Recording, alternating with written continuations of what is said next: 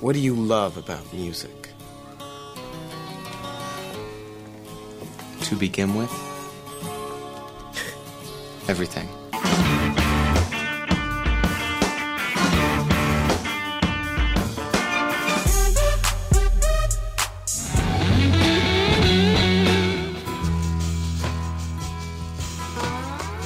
Putting on a great show is the most important thing you can do. One great rock show can change the world. Welcome to Sound Opinions from Chicago Public Radio and American Public Media. I'm Jim DeRogatis, the pop music critic at the Chicago Sun-Times. And I'm Greg Cott. I write about rock and roll for the Chicago Tribune. Today on the world's only rock and roll talk show, Jim and I talk to Portland indie rock band Blitzen Trapper and sample some songs from their new album, Furr. And later on, Greg and I will review the new albums from British giant PJ Harvey and the Malian duo Amadou and Mariam.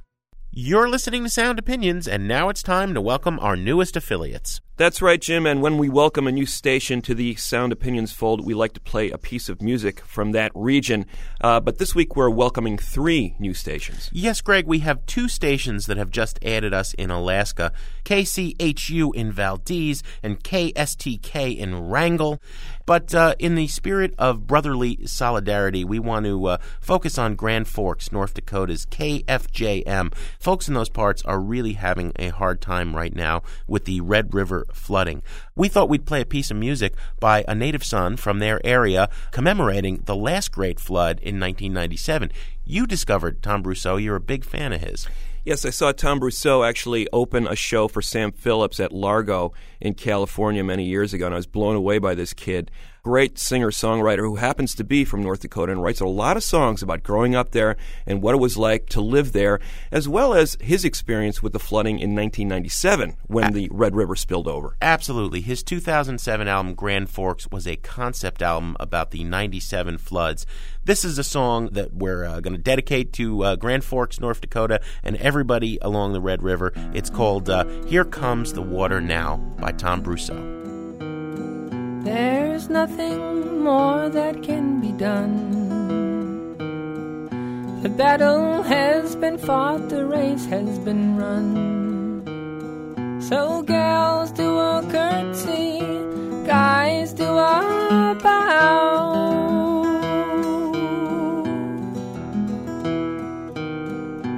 Here comes the water. The river wants to take on another form. The river wants to break away from the norm. Basement for a mole, street for a sound.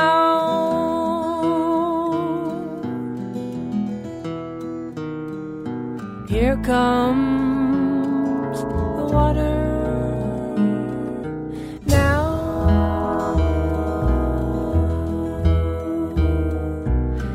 Comes the water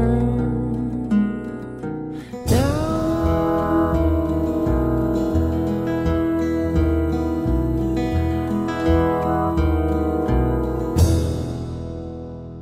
That's Tom Brousseau with Here Comes the Water Now. Welcome, KFJM, Grand Forks, North Dakota.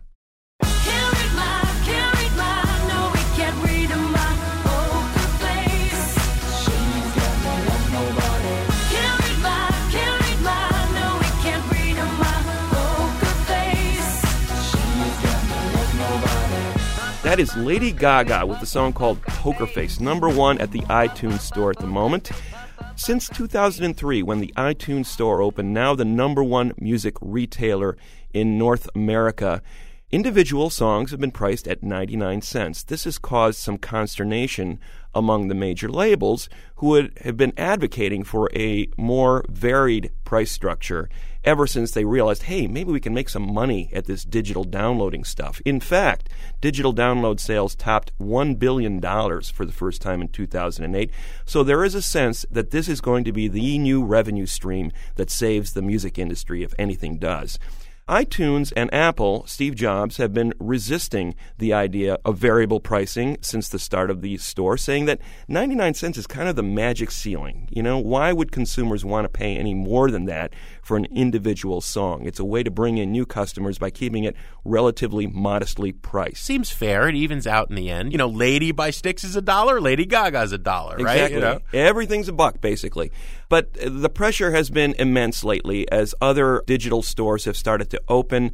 iTunes and Apple have been negotiating with the major labels about new pricing structure, and now, finally, a variable price structure is going to go into place on April 7th. So the top songs on iTunes are going to be priced at $1.29, presumably songs like Lady Gaga's Poker Face. A 30% price increase, Jim. $1.29 for the hit songs, 99 cents for some other songs, and 69 cents for some back catalog. The majors are saying it's all going to wash out in the end. Consumers are still going to have a chance to buy some lower-priced music. But I think the key here, Jim, is a 30% increase in the middle of a recession, asking consumers to pay 30% more for a song. Break that magic $1 barrier for an individual song. At a time when they could easily download that song illegally any number of other places. Exactly. It's an absurd strategy, it would seem. But the majors are desperate. They sense a little bit of money involved, and they're going to go for broke. They are going to see if they can make a little bit more money at the iTunes store. Flip side of this story is what's going on in China at the moment. A huge, huge music market. Unfortunately for the major labels and for artists, most of it is illegal. 99% of the music files that are downloaded in China are pirated. So Google has worked out a deal with the major labels to create a site in which it will offer legitimate downloads of starting with 350,000 songs, soon to be 1.1 million songs. Consumers, again, would not have to pay for these songs, but the site would be supported by advertising. And Google would share the revenue from that advertising with the major labels. So there would be an income stream from these song downloads. The idea being to attract a legitimate download market in China for the first time in that country's history, basically.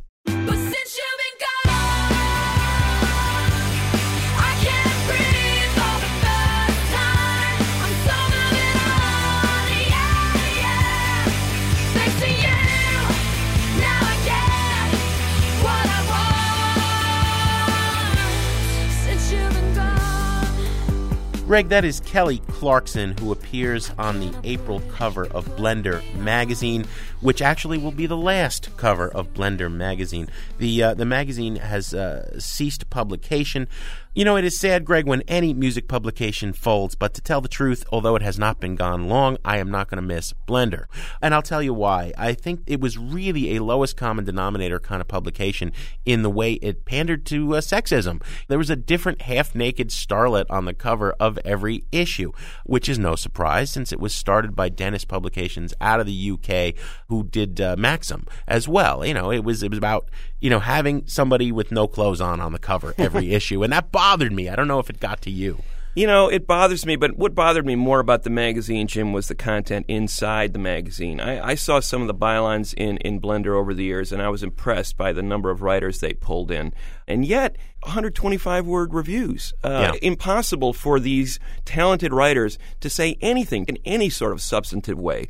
And that, to me, is the real failing of music magazines in general in America, is the inability to allow really talented writers who are out there to stretch out and really engage the music in a way that the classic Rolling Stones and the classic Creams were able to do back in the day. Perhaps I am yearning for a long-lost past that will never come back, but I'd really love to see that sort of journalism in print form. And unfortunately, Blender was not it, and maybe that's the reason for its demise. When you're talking about music publications between 500,000 to 1 million and more, we are really down to a very short list in America at this point now that Blender is gone. There's Rolling Stone, there's Spin, Vibe is on the edge, and that's where the list ends, which is really sad. Somebody ought to give you and me $1 million. We'll start one.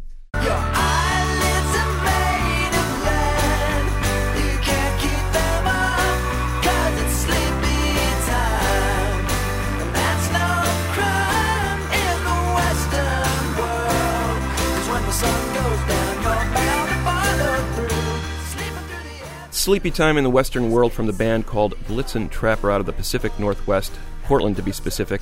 A singing and songwriting project built around the talents of Eric Early, 3 self-released albums, and then a debut on Sub Pop Records last year called Furr that brought them a lot of notice, as well as their tour with label mates and fellow Pacific Northwest rockers, the Fleet Foxes. Both bands with a similar kind of sound in that they harken back to traditional sources, classic rock of the 60s and 70s, and bringing it up to date for a new audience. Yes, Greg. In fact, you in your Rock Doctor guys just recommended this band to one of our patients a few weeks ago. They were on tour. We had them stop by the Jim and Kay Mabie studio here and give us an acoustic performance and a chat. Drifting down the sleepy river, waking like a child. We are here in the studio with Blitzen Trapper, or at least 2/3 or 4/6 of the band, Eric Early, Eric Mentier, Brian Adrian Koch, and Marty Marquis. Welcome, gentlemen. Hello. Yeah, thanks. Thank you. Your 4th album, Furr, is out on Sub Pop. You had released 3 independent records prior to that, based out of Portland, Oregon. And sort of a self-contained operation, right, guys? I mean, it was kind of a group of friends gathering in a kind of a makeshift studio, making music together. What was the vision of the band early on, Eric Early? You were the kind of the, I guess, driving force in the early days of this band, right? Yes, I was. Well, I was writing the songs. So what was the idea early on? Early on, there wasn't much of an idea. There was just writing songs and hanging around and stuff like that. And these guys were friends of yours? Yeah, we all grew up in Salem. Marty grew up in Yakima. So yeah, I mean we all come from the same place, pretty much. Had you played in bands before Blitzen Trapper? Well, with yeah, these me guys? and Mikey were in a band in Salem in high school, and then me and Marty played some music when we were living down on Lookout Mountain. We might as well get it out of the way right up top. Now, I've read numerous interviews you've done, and you've never given the same answer twice. I guess those reports are unsubstantiated. We don't really want to talk about it. So it's an absurd question, but everybody is going to want to know, where does the name Blitzen Trapper come from? Now, you can make up your favorite, because I've read numerous good accounts of where it came from. Well, oh man, there's so many good lies I could tell. Personally, I keep thinking, whenever I hear it, I think of some act of perversity involving a reindeer. Well, that says a lot about me. About you. Yeah. And that's good. No, I think the name is, I mean, it's ambiguous. It's kind of strange. Blitzen is a reindeer. That's also a German word for lightning, and it has a lot to do with, like, football, too. You know, I love football. Mm-hmm. And the trapper part, my grandfather collected a lot of fur from junkyards and would hang them on his walls. And then, there's the trappers that came into the mountains. And yeah, I don't know. It's just a lot of good associations. It is wonderfully resonant of an image a lot of us have of the Northwest, of, wilds and woods and mountains, as opposed to strip malls, which unfortunately is what most of America is today. Yeah, that's the kind of wilderness we live in for the most part. It's a mental wilderness, though, right? Yeah. People have talked about, and you've grasped onto this term, Eric, the whole idea of American music. And obviously American music means different things to different people. What does it mean to you? I don't know. I think now it means just sort of the music that comes out of the environment that we've created. And also, I think it comes out of the schism between the environment we've created and the environment that was there initially. Because America, unlike Europe, it's not old architecturally or structurally, but it's old. But it's old as far as the earth that's underneath it. And I think that in Oregon, there's a certain amount of, because it's sparsely populated and because it's sort of the edge of the West, we still have this idea of the oldness of that country itself and the people that were there first, And so, I don't know. I think American music has to do with all that, the tradition of expansion and also the mixing of all the different musics, races, cultures, Well, and you guys do love to dig deep for bits and pieces of different sounds. There's that kind of Grill Marcus rock critic idea. I don't know if you've ever heard this. What he was, when he wrote about the band, he was writing about Dylan and the band when they were recording Big Pink tapping into the old, weird America. Yeah. It's a phrase he kept using again and again. Well, that's a Neil Lomax phrase, right? When he was going around dredging up obscure folk artists in the South in the 40s and 50s. We're in the new weird America Portland's very full of new weird music. I mean, definitely. Well, let's have a song before we continue with the interview. What do you guys want to play for us? We're going to do Black River Killer, right? Yeah. All right.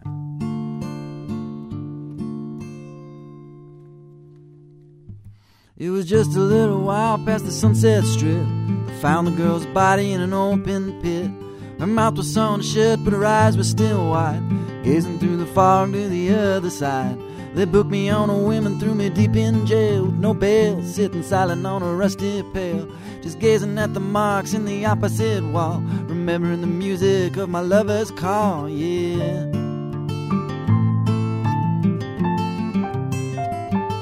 So you make no mistake, I know just what it takes to pull a man's soul back from heaven's gates. I've been wandering in the dark about as long as sin, but they say it's never too late to start again. Oh when will the Spirit come a-calling for my soul to send? Oh when will the keys to the kingdom be mine again?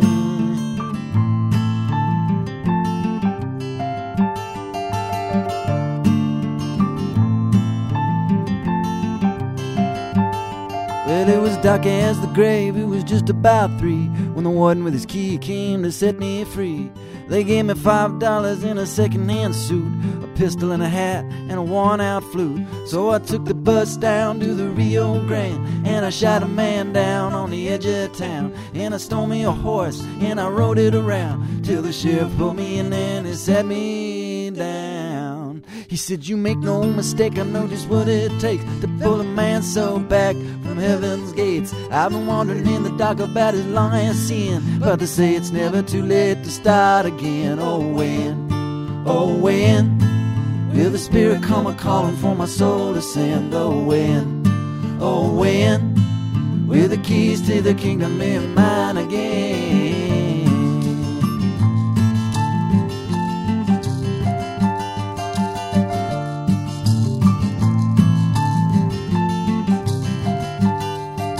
The sheriff let me go with a knife and a song, so I took the first train out to Oregon, and I killed the first man that I came upon, 'cause the devil works quick, you know it don't take long.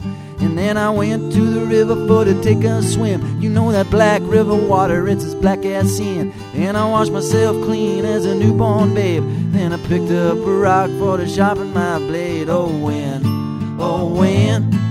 will the Spirit come a-calling for my soul to send? Oh when will the keys to the kingdom be mine again? Oh when will that black river water wash me clean again? Oh when will the keys to the kingdom be mine again?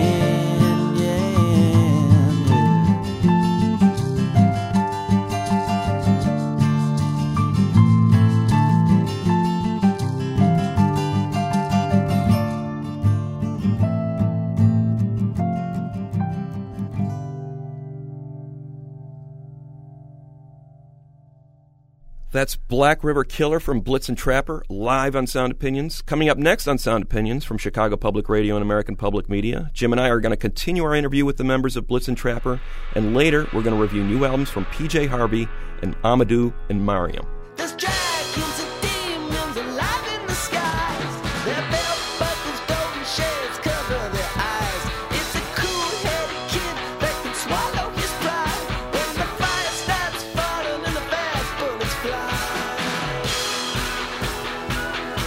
A break-dancing wizard, he's all wrapped up in blue. His weapons are fat creatures, her word is true. His shield is in remote control, it points in the sky. When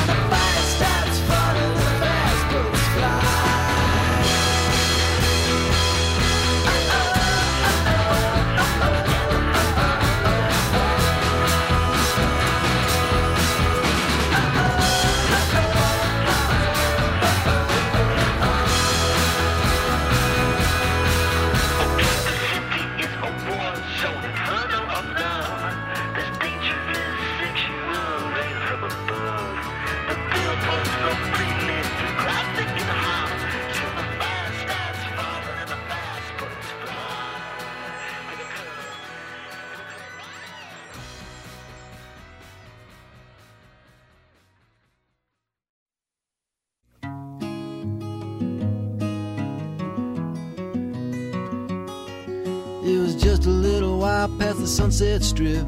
They found the girl's body in an open pit. Her mouth was sewn shut, but her eyes were still wide, gazing through the fog to the other side. They booked me on a whim and threw me deep in jail with no bail, sitting silent on a rusty pail, just gazing at the marks on the opposite wall, remembering the music of my lover's call. Welcome back to Sound Opinions from Chicago Public Radio and American Public Media. You are hearing the album version of Black River Killer, a song our guest Blitzen Trapper played beautifully just a couple of minutes ago on the show. I asked lead singer Eric Early about that song's inspiration. Oh when will the spirit come a-calling from the soul to send? Oh when will the keys to the kingdom be mine again? Eric, writing that song, how did it come to you? What was the inspiration to sit down and write that? I don't know. I mean, it's partially based on my Uncle Tommy, who was a ne'er-do-well. And it's kind of sort of along the Cormac McCarthy lines as far as the narrative goes, you know? Yeah. I don't know. I mean, it's also in the tradition of sort of the old kind of murder ballad, you know? Sure. It's kind of drawing from all that. A lot of just about every other song on like the Harry Smith anthology of American folk music, somebody's getting killed. Yeah, somebody's having a throat slit. It seems to be a huge area for songwriting. And in this particular song, you said you were drawing on personal experience as well as this kind of rich tradition. But obviously, there's a certain power of imagination that takes over as well. Yeah, of course. When you're writing songs like this, do you feel like you're working within that tradition, Eric? I mean, is that sort of a conscious thing? Like, obviously, a lot of this music was made well before you were born. But I also know that you have a family that is somewhat musical as well, right? Do you sort of feel like you're operating within that tradition?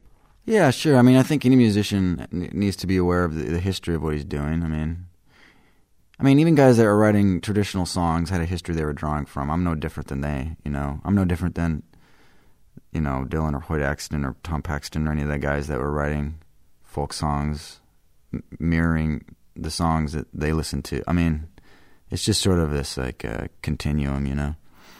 Well, there's also a sense of mystery. Eric, you and I were talking about this last time I spoke to you. You were mentioning the fact that a guy like Dylan, when he was making Highway 61 Revisited, a lot of that music was kind of new and mysterious, especially the rock generation. He was kind of working with a broader palette in terms of just a lot of this music hadn't really been explored before in the rock idiom.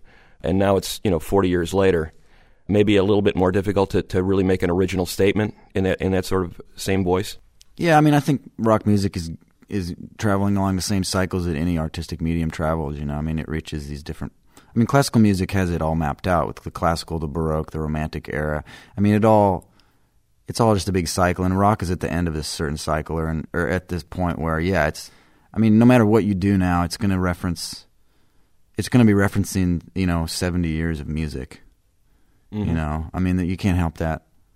And there's only so many permutations of rock music that you can do. I mean, I think the important thing is to write good songs, and if the songs are honest and mirror your personality and the uniqueness of the individual writing it, then people will enjoy it. You know, whether or not it's dealing with a tradition or it's moving in some way that has been done before or something. You know. Mm-hmm. So you're writing primarily on acoustic guitar or piano? Yeah. And then you bring it into the band. How do the songs evolve? You have your own recording studio, the group, right? Well, yeah, for the last 2 records we did, yeah. So how do the songs evolve? Do you guys rehearse there and just kind of toss them around in different permutations? I generally write and record simultaneously. At least the last 2 records I did. So I lived in a studio, and I would just write and record them. There was no real demos going on. Mm-hmm. And then when we go to tour and play live, we all arrange it together. Because there is this wonderful feeling when you listen to the records of a group sitting in a circle, playing together. It's all an illusion. It's quite the illusion. Actually, you're all phoning in your parts from, when you're on vacation in Europe, you send in the file digitally and never in the same room at the same time, right? Well, that is interesting. How does it work, really? I mean, because it does have this tremendous sense of atmosphere that you might associate with something like that. How are you able to get that now without actually doing it? With the last 2 records, I was in the studio doing whatever I wanted for months, just kind of fiddling with things and changing arrangements and just kind of getting it exactly how I wanted it, Do you get feedback from the other guys? Yeah, definitely. And can they tell you something stinks? Yeah, a lot of times they'll be like, "Oh no, that shouldn't go on the record." Because usually I'll have like all these songs recorded, and I'll be like, "Oh no, we don't want that on the record," or "We'll put this on the record," or "We like that one," or "Let's learn this one." You know. So there's stuff that's left over, stuff that doesn't make the cut. Oh yeah. Yeah. How about another song? All right.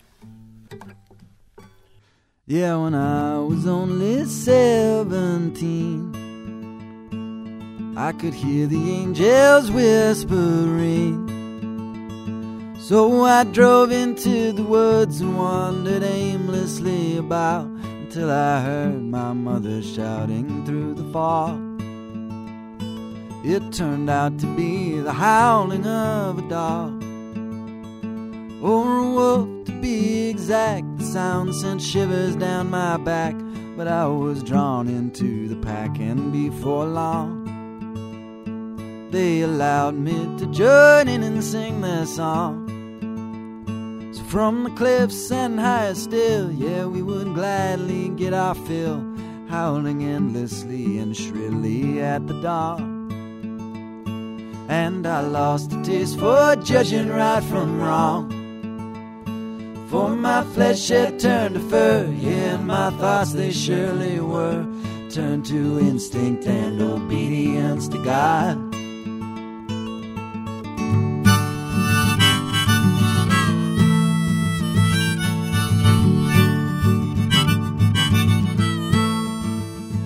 You can wear your fur like a river on fire, but you better be sure if you're making God a lie.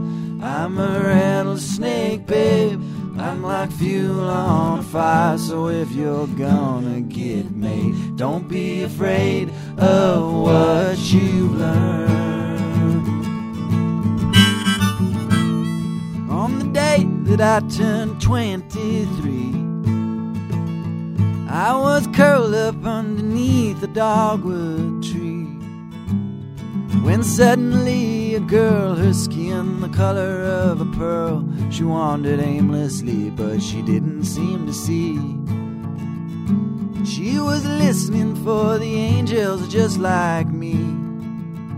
So I stood and looked about, I brushed the leaves off of my snout, and then I heard my mother shouting through the trees, "You should have seen that girl go shaky at the knees."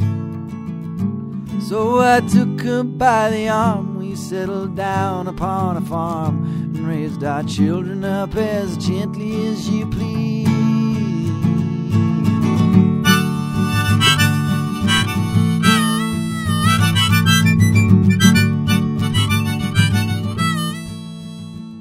Now my fur has turned to skin, and I've been quickly ushered in to a world that I confess I do not know. But I still dream of running careless through the snow, through the howling winds that blow across the ancient distant flow that fills our bodies up like water till we know.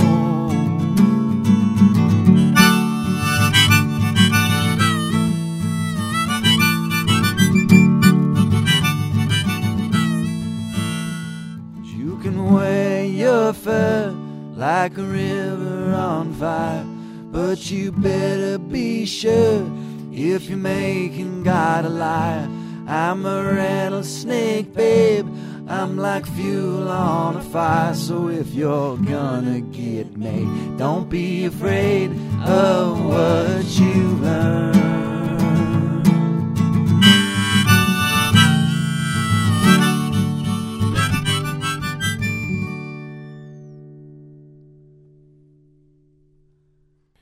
That's a beautiful song, the title track from the latest Blitzen Trapper record, Furr, performed by 4/6 of the band here in our studio. Beautiful song, Eric, and I think 50 years from now when the planet is burning down, people are going to be referencing that song. The boy who ran off with wolves and then tried to readjust to civilization. And it's a fable-like song, but I really think it kind of speaks to a lot of broader issues that are in the air right now. Obviously, Oregon is a different place than some of the bigger, more developed urban areas that we live in. I mean, were you thinking about these kind of things when you wrote this song? I mean, how did you start? With the bigger issue or kind of with this smaller tale that sort of spoke to these bigger things? I don't know. I mean, that song, I wrote in like 15 minutes. I didn't really take a lot of time thinking about that one. I think it was just sort of something that was brewing, and I just sort of made it up, you know? It's made up of all kinds of stuff that I was thinking at the time, and I think it was just more personal than anything, you know? And I mean, because to me, it's sort of a song growing up and sort of like realizing that the difference between the life that you want and the life that is right, or the life that you have to live because you're human, because you're civilized, because you're Western, you know what I mean? Is it difficult when the record gets out there and people start trying to figure out what you were saying? Yeah, I don't know. I mean, I think it's nice. I like dialoguing about lyrics a lot, you know? I mean, I think that's important now in a time when people don't really think about what they're saying as much, you know, in songs. Well, I think it also speaks to a time, and I think it's still true today, but that a song can be meaningful beyond, you know, how many units it sells, or, you know, how many people hear it. Or even what the songwriter intended. Sure. I mean, just because he wrote it doesn't mean he knows what it's about. Yeah, I think that's definitely true. But it definitely has a resonance to it, and when you talked earlier about songwriting, Eric, that it really comes down to the song. I would imagine it's an ambition of any songwriter to like think, are these songs going to last? Is somebody going to want to play this 20 years from now? I don't know if that's such an ambition anymore for people, maybe. What do you think has gotten in the way of that? I don't know. I mean, I think there is that idea, like you talked about earlier, where there's nothing new. You can't do anything that will displace or that can join the things that have come before. I think now it's more about the moment and about writing songs that will make you money and create this environment for yourself to exist in for the moment. You know what I mean? Mm-hmm. You were talking about personal inspiration in the album before, Furr, Wild Mountain Nation. You said part of it was written about a year you spent essentially being homeless, right? You were a squatter? For about 2 years, yeah. Wow. What was that period like? Where were you living? What were you doing? Well, I mean, we had this studio space in this old building that was just a room that I had my studio in, and I slept on a couch I had in there, and it was right downtown. Yeah, I mean, it was nice. It was one of those situations where I kind of just got rid of all my stuff and had like a bag and lived there and just wrote and recorded music for a couple of years, you know. Mm-hmm. So it was a place you were paying rent on? Yeah, we were. I mean, as a band. Okay.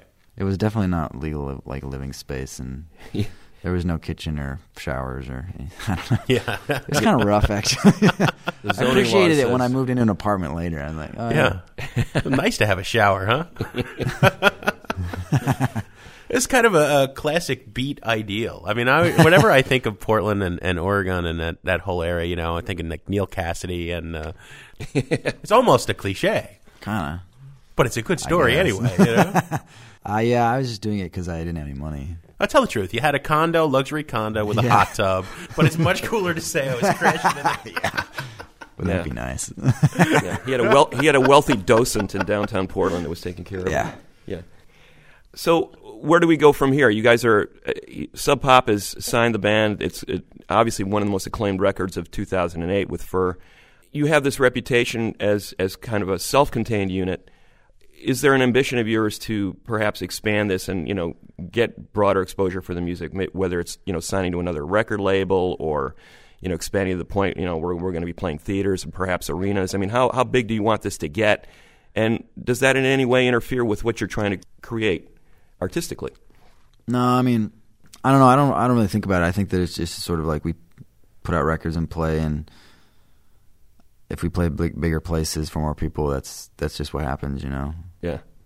All right, guys, we got another song from you. What are we going to hear next? We're going to play Lady on the Water.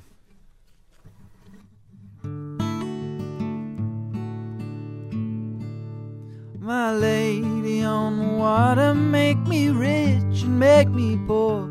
Lay your flowers at my door. Lady on the water, bring me branches, bring me twine. Graft my heart upon the vine. With your wine, dye my feathers as the cock crows given time. For to wake my lady on the water, share my bread and share my drink. Pay no mind what others think. Lady on the water, whip this wind into a flame.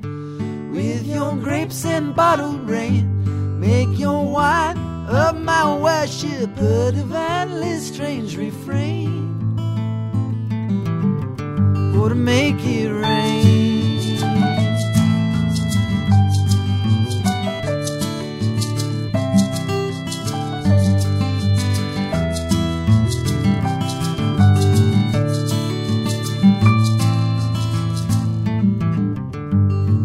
My lady on the water, place your thumb upon my tongue. We've a song no one has sung. Lady on the water, with your jackets blue and strange, change these rivers in my veins into wine, learning, burning, driven deep into this maze.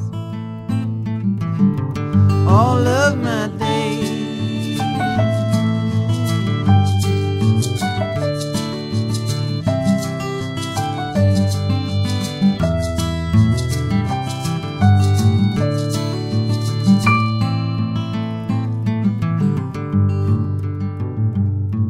My lady on the water, lead me from the wilderness through countless desert streams and jets. Lady on the water, lay your head upon my chest. Leave me only when I'm blessed, 'cause I'll be in my own country, good and dead and gone to rest. That's the way, that's the best.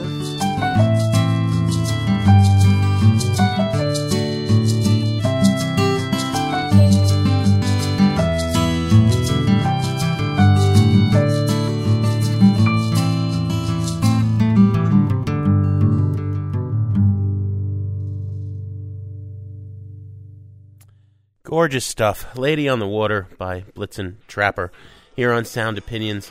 Guys, it's been a real pleasure to have you. Thanks for coming by the show. Yeah, thank you. I'm going home like a tiger in the rain. My blood is dripping, but I'm bringing you a brand new name. Salty ocean. To hear Blitzen Trapper's entire live performance, visit soundopinions.org. And to make a comment, call our hotline 888-859-1800 or send us an email at interact@soundopinions.org. Jim and I are going to return after a short break with reviews of new albums from PJ Harvey and Amadou and Mariam.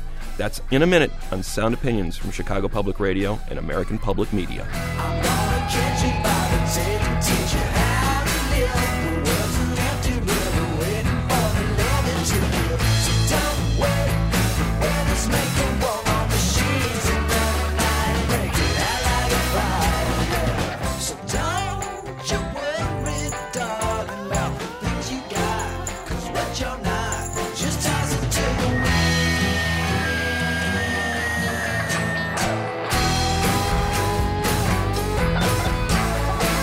I'm going home like a tiger in the rain. My body's crazy, but it's gonna make you whole again. The river's winding round the mountains, heading for the bend. A rushing waterfall that never ends, but only begins. So don't wait, let us make a war on machines and run the night and break it out like a fire. So don't you worry, darling, about the things you're not, 'cause what you got, just toss it to the wind.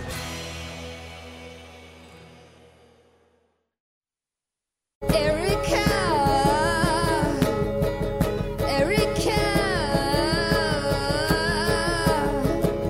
is watching.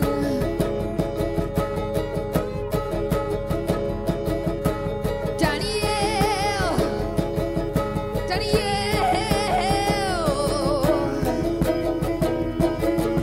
is hiding. Welcome back to Sound Opinions from Chicago Public Radio and American Public Media. That is a song called 16, 15, 14 by PJ Harvey and John Parish from the new album A Woman, a Man Walked By. Greg, I don't think it's an exaggeration to say that Polly Jean Harvey is one of the most important forces in rock, who came out of the 90s, with her band, first PJ Harvey, and then as a solo artist, PJ Harvey. She has been just consistently rewarding and fascinating in her prolific output. We were both big fans of the 2007 album White Chalk, which was produced by John Parish. He's been working with her on and off for 2 decades now. Multi-instrumentalist, very talented guy. They've made 2 albums, though, that have been specifically credited to PJ Harvey and John Parish. The first was in 1996, Dance Hall at Louse Point. Now there's this new one, A Woman a Man Walked By. What's the difference between a PJ Harvey album that John Parish is working on and a PJ Harvey and John Parish album? In these cases, Parish has written all the music, sent it to Harvey, and she is free to just concentrate on the lyrics and the singing. She told Billboard, "It's quite freeing because I only have to think about words and singing. That's a joy. It's much easier than writing my own solo work, and John gives me music that I could never come up with. It's much more inspiring." So this is PJ Harvey having fun. Keep that in mind as you listen to the next track, because fun is all relative with Polly Jean Harvey. This is a song called Black-Hearted Love that opens the album. Here it is on Sound Opinions.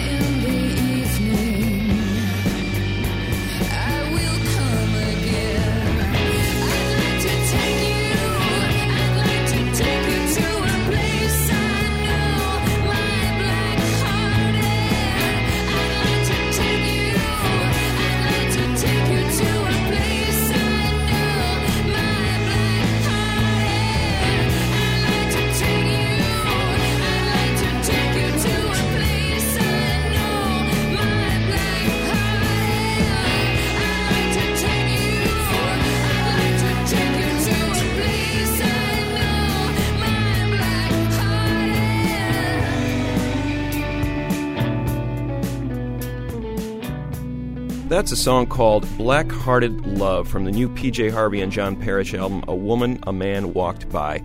Jim, as you said, Harvey freed up by the fact that Parish is writing all the music and playing most of the instruments on this album. He really varies the setting on just about every song. It's an individual movie in its own way. The way he's using saloon pianos or banjo, ukulele, that dentist drill guitar we heard on that song. Yeah, and a really interesting touch with percussion, too. Yeah, I mean, Parish is a master musician in a lot of ways. He, in fact, was the one who discovered Harvey way back when she was a teenager in the 80s and sort sort of became her mentor in a way and has been a sounding board for her for 20 years. So Harvey feels very comfortable doing just about anything in his presence.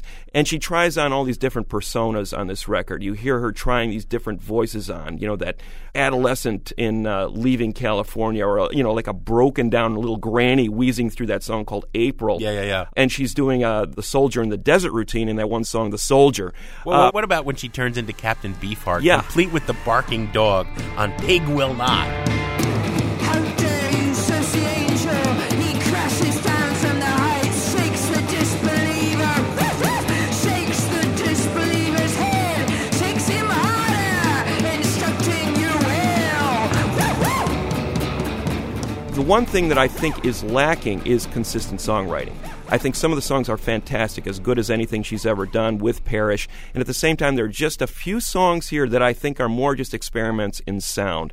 Let's see where this will take us, but they're not really songs per se that reward repeated listening.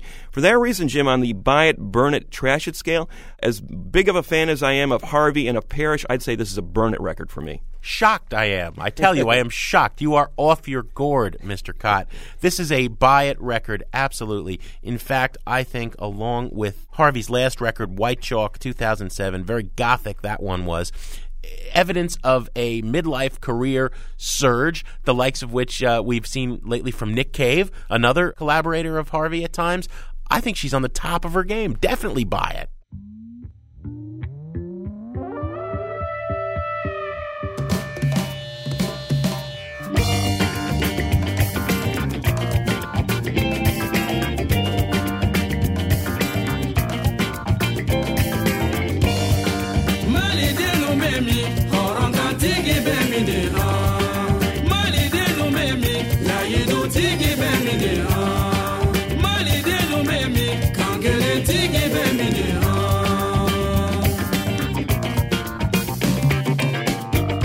That is a song called Welcome to Mali, the title track from the new album by Amadou and Mariam, a Malian couple who met in the 70s at the Institute for Young Blind People.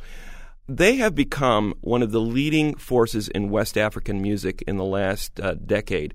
Sort of late bloomers. They put out a lot of music in their home country and then broke through to a much wider audience in 2005 when they began working with the Franco-Hispanic pop star Manu Chao on a record called Dimanche à Bamako. That was a huge breakthrough. They started performing festivals around the world, and people realized not only what a great singer Mariam was, but what an extraordinary guitar player her husband, Amadou, is. He basically has synthesized a lot of West African guitar styles, sort of blues-based, desert-based kind of music that fits in very well with American blues and psychedelia, and created a vocabulary that I think is unlike any guitar player in the world.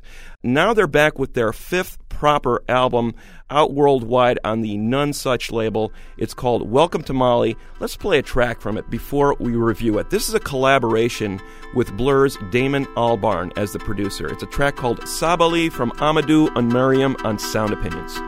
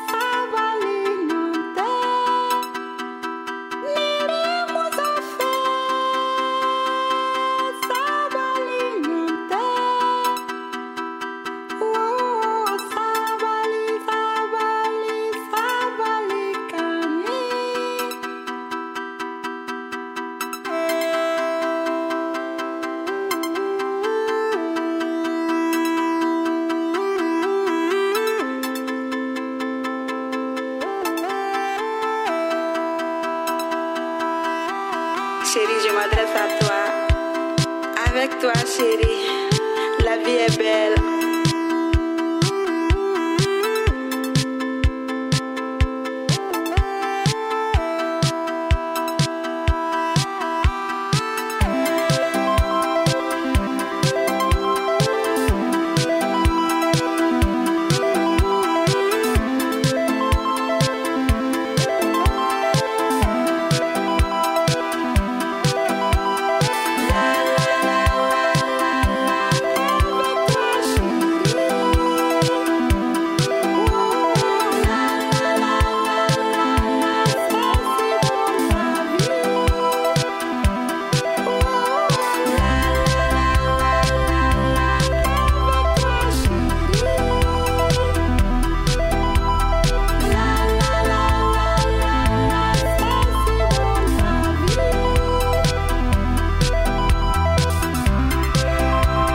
te fais un gros bisou.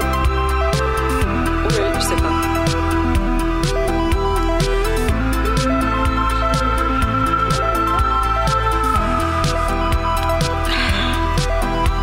Chérie, je te fais un gros bisou. Je t'embrasse fort. Je te fais un gros bisou. Je t'embrasse fort.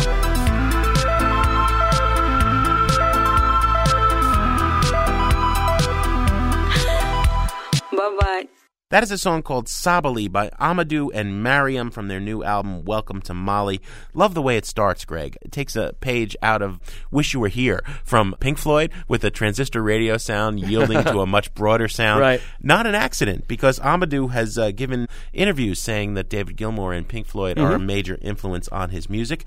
As you said, that is the track, one of the tracks produced by Damon Albarn of Blur and Gorillaz. Doesn't matter. This is not a Paul Simon trip. He doesn't put his thumbprint heavily upon the band. He lets them be them. And I have to tell you, this album, during a rather dark and dismal and dire week, this album was a constant source of sunshine. This is joyous, celebratory music, absolutely positively uplifting in its mix of Africa and the West. I love these guys to pieces. Yeah, this is a great record. I thought the 2005 record was one of the best of that year, and this is going to the top of my list right now. I don't think I've heard a better album beginning to end than Welcome to Mali in 2009. And you nailed it, Jim. It's the joy. There is an unfettered joy in the way he plays guitar and in the way she sings. They are not holding anything back.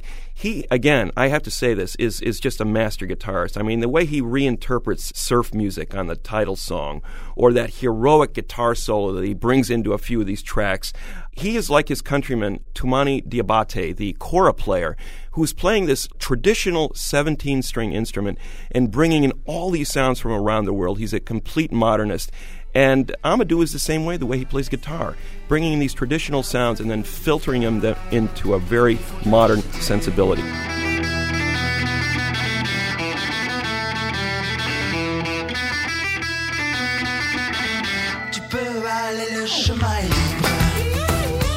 So, I would love to see him do an entire album with Damon Albarn. I think he understands them very well, and that collaboration is fantastic. That is one of the great tracks of the year.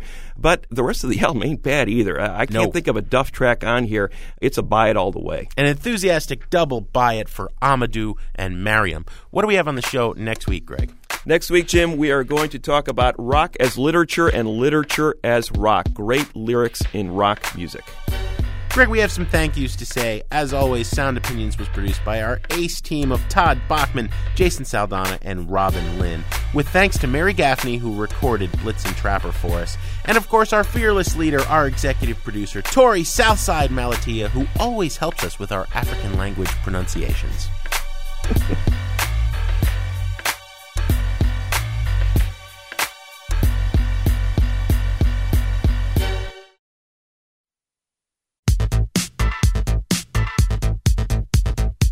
On Sound Opinions, everyone's a critic. Now it's time to hear what you have to say.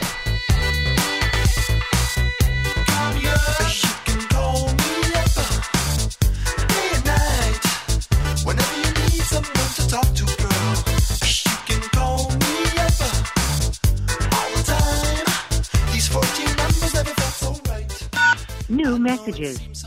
Hi, Greg and Jim. My name's Bill. I'm calling from Chicago. I listened to your show on WBEZ. And I was just catching up with the show a couple of weeks ago, Jim, where you were talking about moving from having a physical CD collection to getting more and more of your music from the cloud. And I've been doing sort of the same thing, essentially, digitizing all my CDs, turning them into MP3s.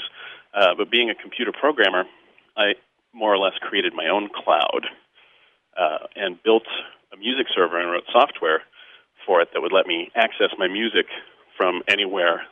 You talk a lot about the chilling effect that the recording industry and its litigiousness has on the development of new forms of music. But I think equally important is the fact that the recording industry's litigiousness is also having a chilling effect on software developers like me, because I'd love nothing better than to take this software and try to sell it or even give it away for free, but I'm sort of held back by the fear that the recording industry is going to come down on me with their iron jack boots. Thanks for letting me vent. I love the show, and look forward to seeing what more you have to say on this issue. Thanks.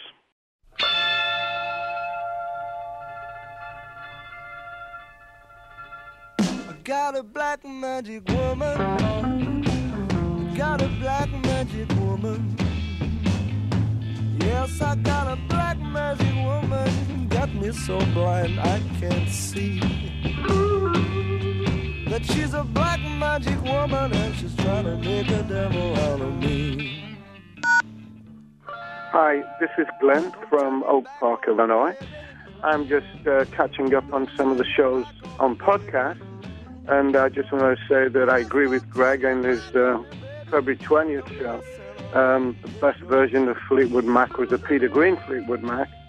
In fact, I have a best of Fleetwood Mac that was issued in, I think, 1973, which has all the Black Magic Woman, Wild, and Green Malheshi. Just an excellent, excellent album.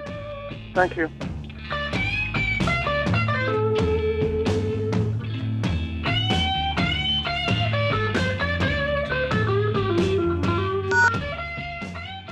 Hey guys, Steve from Chicago here.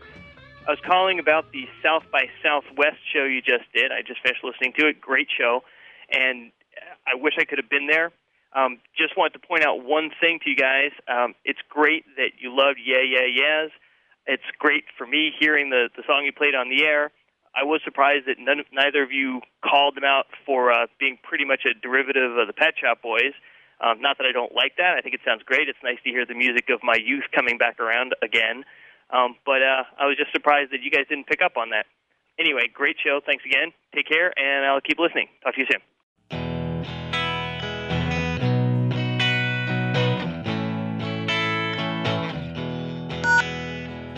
Hi, Jim and Greg. This is Carter calling from Chicago.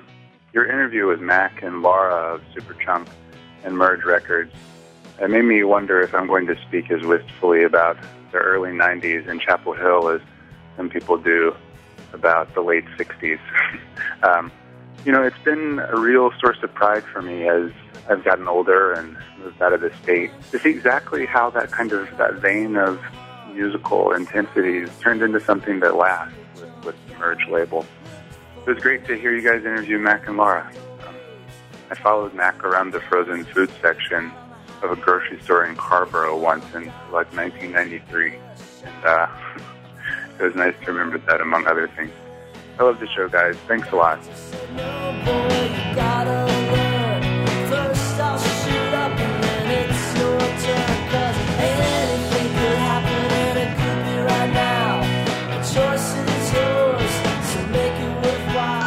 No more messages. To give us your opinion on Sound Opinions, call our hotline, 1-888-859-1800. We'll be back next week with Sound Opinions from Chicago Public Radio and American Public Media.